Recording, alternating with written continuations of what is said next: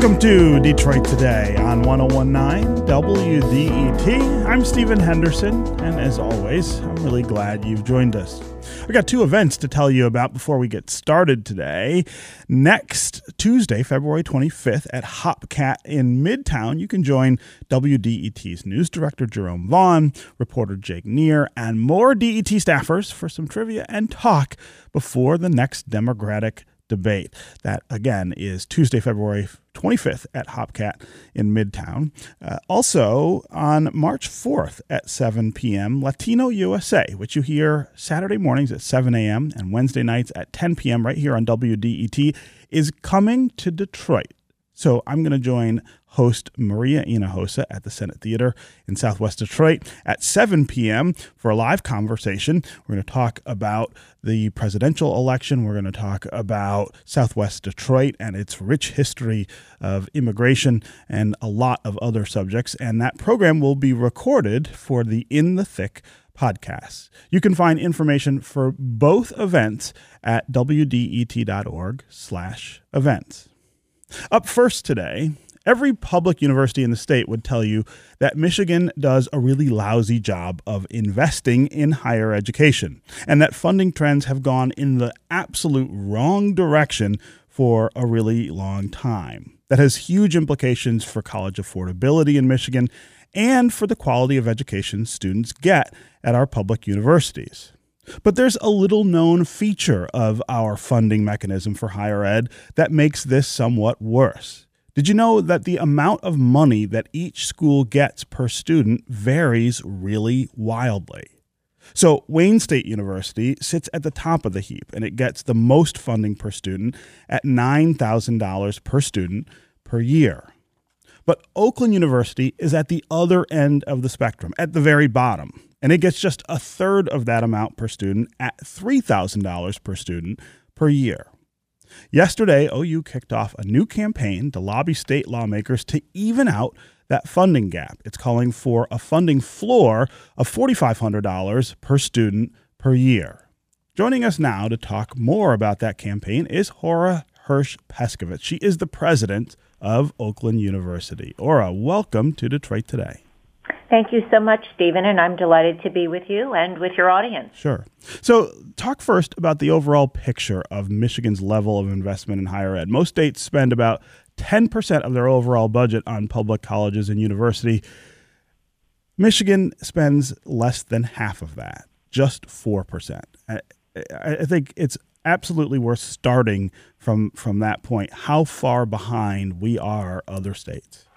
Absolutely, and you called it an investment, and I'd like to call it a disinvestment, because over the past 20 years, we have been progressively spending a smaller and smaller percent of our total budget, and that places us today 44th among the 50 states in terms of the per resident spending that we have dedicated to how much we're spending on higher education. And the reason why this is so very important is because we know that higher education is directly correlated with the health of our citizens and, very importantly, the health of our economy and economic prosperity. And so it is critical that we understand that this is part of our value system. So when we say that we are not investing in higher education, it means that we are making a decision to not care about this important factor. And it's critical because 36 of the hottest jobs in Michigan require a minimum of a bachelor's degree. Right. We have been talking about this, it seems like, at a policy level for some time. And there have been a lot of goals that have been set out there about reversing this trend of disinvestment. And it seems like we've missed all of them. Can you take a minute to talk about what some of the hurdles are to us doing better with this? I mean, it's not as if anyone in Lansing seems unaware of the problem. It seems that they are unable or unwilling to fix it.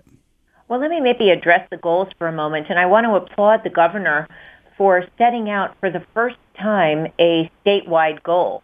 And Governor Whitmer has set a goal that's called 60 by 30, which is that for the first time, Michigan has a goal, which is to achieve 60% attainment of degrees, associate degrees, and certificates by the year 2030. By the way, in Southeast Michigan, the Detroit Regional Chamber and Detroit Drives Degrees, and I'm one of the co-chairs of that along with Dick Rassel, we have a similar goal. But I have to say that we are not on track to achieve that. We're not on a trajectory to achieve that at all.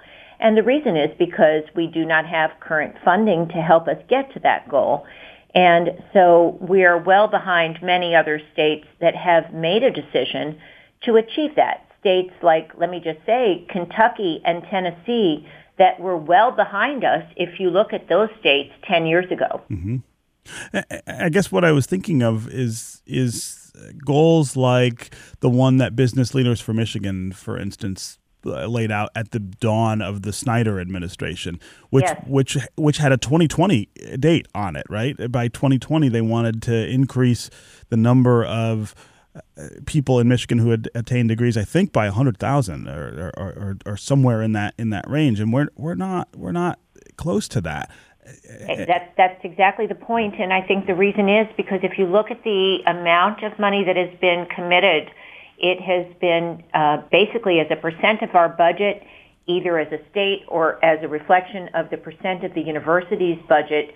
It has been on a progressive decline. Yeah. So if you go back 10 years, for example, the percent of Oakland's budget that has been from the state has basically reversed, and we today spend 85% of our budget from tuition, whereas 20 years ago, it was exactly the opposite. It came from the state. And that, by the way, is a similar ratio at nearly every university in Michigan. Right. And now let's talk about this disparity, though, that exists among state colleges and universities here in Michigan, which makes that worse, especially for schools like yours that are at the bottom. And to remind our listeners, again, Oakland University only gets a third of what Wayne State University gets per student. So $9,000 is the number here at Wayne State University. Oakland is just getting $3,000. Let's talk about why that's true. Right. So let me just emphasize the point. We are not at all interested in cannibalizing funds from any of the other universities because, to make it clear, all of the universities make a very important and critical contribution to the academic, cultural, and economic prosperity of the state. And none of them are overfunded. In fact, all of them are underfunded. Right. So I want to make that entirely clear here. The average funding per student is about $5,500, and about half of the universities receive less than that amount. You know, half get more, half get less. But Oakland is at the bottom at $3,000. 20 years ago, in 1999, the state made a decision to have floor funding of $4,500 per student. And at that time, Oakland actually received $4,700. If you were to extrapolate and look at just inflation alone, that means that today we would have gotten $7,000 per student. But here we are now, 20 years later, and we only receive $3,000 per student, the lowest of the 15 state universities. So what we are proposing is to try to create something that is a bit more equitable. It's still not actually equalizing this because we recognize we're reasonable and we recognize the constraints that the state has in terms of funding. And we're just suggesting that we go back to the 20-year proposed floor funding model 20 years ago and give the 5 lowest funded schools a floor of $4,500. Now you ask, why is it that way? Well, those 5 schools at the bottom are the youngest of the 15 schools, and they also happen to be among the fastest growing. And I don't know all the reasons for this, but I believe that those two are two of the key factors that contribute to this discrepancy and the inequity that we see today. And talk about how that funding disparity, or just the relatively low level of state funding at some place like Oakland, plays out in the way that the school operates. What are the consequences of that underinvestment? Well, first of all, I do want to say that we feel that we're very good stewards of the funds that we receive. Last year, we received approximately $53 million from the state, and we spend 100% of that in financial aid and scholarships for our students. And we're very, very proud of that fact. And in fact, if you look at the amount of debt that our students have, the average debt of Michigan students is $31,000 when they graduate, which is, by the way, above the national average. Again, I believe that that is correlated with the fact that the state is disinvesting in the amount of money that we spend on public higher education. Oakland students graduate with an average debt which is below the state average of $27,000 at Oakland, and I believe that's because we spend so much of the funding that we receive on scholarships and financial aid. If we receive this $4,500 floor, we commit to the state and to our advocates in this campaign that we will lower debt further by 10%, that we will increase our graduation rates by an additional 10%. We currently stand at a 6-year graduation rate of 57%. And we will increase our contribution to the state economy, which currently stands at $1 billion, by $100 million. So I'm committing to all of these things. If we were to successfully achieve this $4,500 floor, which, by the way, I know cannot be done in 1 year. And we're proposing a really modest and reasonable suggestion that this take place over a 4-year period of time. And by the way, it assumes that we increase the state budget for education for all of the universities. This is Detroit Today on 101.9 WDET. I'm Stephen Henderson, and my guest is Ora Hirsch-Paskovitz. She is the president of Oakland University. We're talking about higher education investment here in the state of Michigan. How much of our tax dollars do we send to support our institutions of higher learning around the state? For a long time, that number has been declining in comparison to what other states invest in their universities. We spend about 4% of our total budget on higher education. Most states spend about 10% of their overall budgets on public colleges and universities. We're also talking about the disparity in funding among colleges and universities. Not all are created equal here in the state of Michigan. Several universities, which were created later than others, have lower spending levels than their brethren. Is that fair, and does that make sense given the dire need for us to open up more access to people to be able to get college degrees? If you want to join the conversation, give us a call. Tell us, do you think the state needs to change the way it funds higher education? Should it give each university the same amount per student, or at least close the gap between the top and the bottom? Talk about how the issue of college affordability and student loan debt has affected your life. These underinvestments that the state makes means that parents, for instance, and students have to come up with far more money to pay for college education than they would in other states. And do you think your own investment in your degree or your degrees has paid off? Talk about the value of having gone to college for you or your family. As always, the number here on the phones is 313-577-1019. That's 313-577-1019. You can also go to the WDET Facebook page and put comments there, or you can go to Twitter and hashtag Detroit Today, and we'll work you into the conversation. Let's start with Jim in Pontiac. Jim, welcome to the show. Good morning. Hey.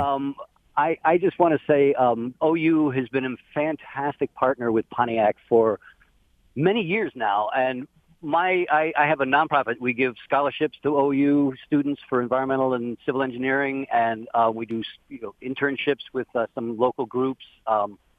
And they are very, very involved in the community. It's an amazing institution, and anything I can do to help. How can we help do this? Yeah, great question, Jim. Ora Hirsch-Paskovitz, how can people help make this different? Well, get on our website, and we have some specific instructions on how you can directly impact our campaign, and it's very specific about what you can do to help advocate for us.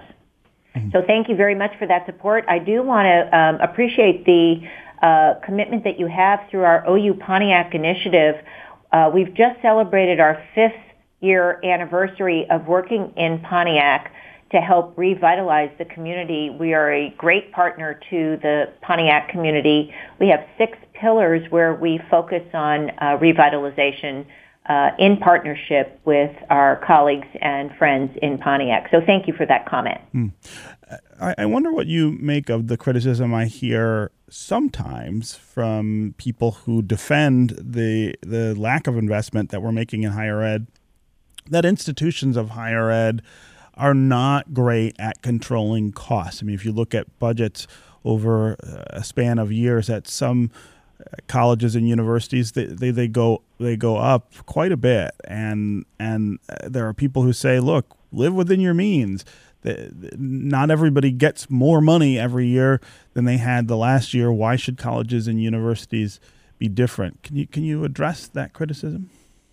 Well, I have to say that if you look at the budgets of essentially all the 15 public universities in Michigan, and the amount of support that we've seen from them, we are currently below the amount of funding that we received across the board compared to what we received 20 years ago. And there isn't a single university in Michigan that is currently receiving anything close to what we received 20 years ago, let alone for the additional cost of living increase that we have basically have to include in our labor union contract. So, and that doesn't include any significant growth that any of the universities have had. So I think if you were to look at all 15 public universities, even though you might be able to say that we've used our funds differentially across the 15, not one of them has seen growth plus inflationary increases across the entire spectrum. So I think that would be an unfair criticism, at least in Michigan. Let's go to Ed. Ed in Detroit. Welcome to the show, Ed. Today we're talking about disinvestment in universities. A few weeks ago, the conversation was disinvestment in our roads and other public works. You've talked about disinvestment in the K-12 system. The generation that won World War II left their children and grandchildren a great university system on great roads and other public works. The baby boomers have ruled this state for most of the last 40 years. And what we've done, I'm a boomer, what we have done is consume what our parents left us, but we've not reinvested in it. So our children and grandchildren will grow up in a poorer state than we grew up in. And I should also say in conclusion, as a Spartan, I feel a certain amount of, and I think all Spartans should, parental pride in the success of Oakland U. Well, yeah. Well, Ed, I appreciate the call and the comments. Ora, talk about the generational obligation and whether that plays in Lansing when you are talking about the underinvestment in higher ed. Is there a recognition of the kind of future that we are denying the people who are growing up in the state today? I agree with the caller. I think that we have an obligation, just as the prior generation was concerned about our current generation. We have to have a concern for our children and grandchildren. And I will also add, of course, I'm not sure if all of the audience knows, but Oakland University started out, by the way, as a satellite of MSU, and we're very proud of our legacy and history. But we do very much believe that we have to invest both in K through 12, which is, of course, the pipeline for our universities, and in the infrastructure. So these are not mutually exclusive priorities. I do not suggest that higher ed is more important than either K through 12, which clearly is needed for the success of higher ed, or in the roads. I believe that you can walk and chew gum, and that these are both very important. But what it does mean is that as citizens, we must not be selfish, and we have to consider what's in the common and public good, and these are critical. I will just say, though, that it's important to note that in Michigan, we do spend more on our corrections budget than we do on our higher education budget. And if we were to look at least at one set of values, I might say we might take a close look at that. Again, Ed, thanks very much for the call and the insights. Let's quickly go to Chris in Detroit. Chris, welcome to the show. Okay, so my comment is that when professors work, they may have one or two courses, and they make $60,000 to $70,000. Why is that? When we look at the budget and we look at what if they picked up more course loads and to offset some of that rising costs? Great question, Chris. Or that reflects some of the things that I hear sometimes in criticism of higher ed, the workloads, the salaries. Explain to someone like Chris why that's true. Yeah, I would encourage you to come visit us at Oakland and see the workload that we demand of our professors. They, by the way, make a very modest salary, and they actually have a more demanding workload than you might expect. And by the way, we do, those that do research, we expect them to bring in a significant amount of their salary in research. And those that do teach, we expect them to bring in a significant amount of their salary equivalents in the amount of tuition, meaning that they need to teach a certain number of students, both in terms of the number of students that they teach per class and also the number of classes that they teach. I don't know any professors that only teach one or two classes, at least at Oakland. Okay. And by the way, the students that come to Oakland are not taught by TAs or graduate students. They are taught by actual professors when they come to Oakland. Right. And that's a distinction with some other colleges and universities, an important one. Okay, Ora Hirsch-Paskovitz, president of Oakland University. It was really great to have you here with us on Detroit Today. Thank you for the invitation. I enjoyed it. Okay, up next, we're going to talk about how peer pressure might help combat climate change. We're going to have a really interesting conversation with an author who says it might be the best hope to reverse the coming disaster on our planet. Stay with us on Detroit Today.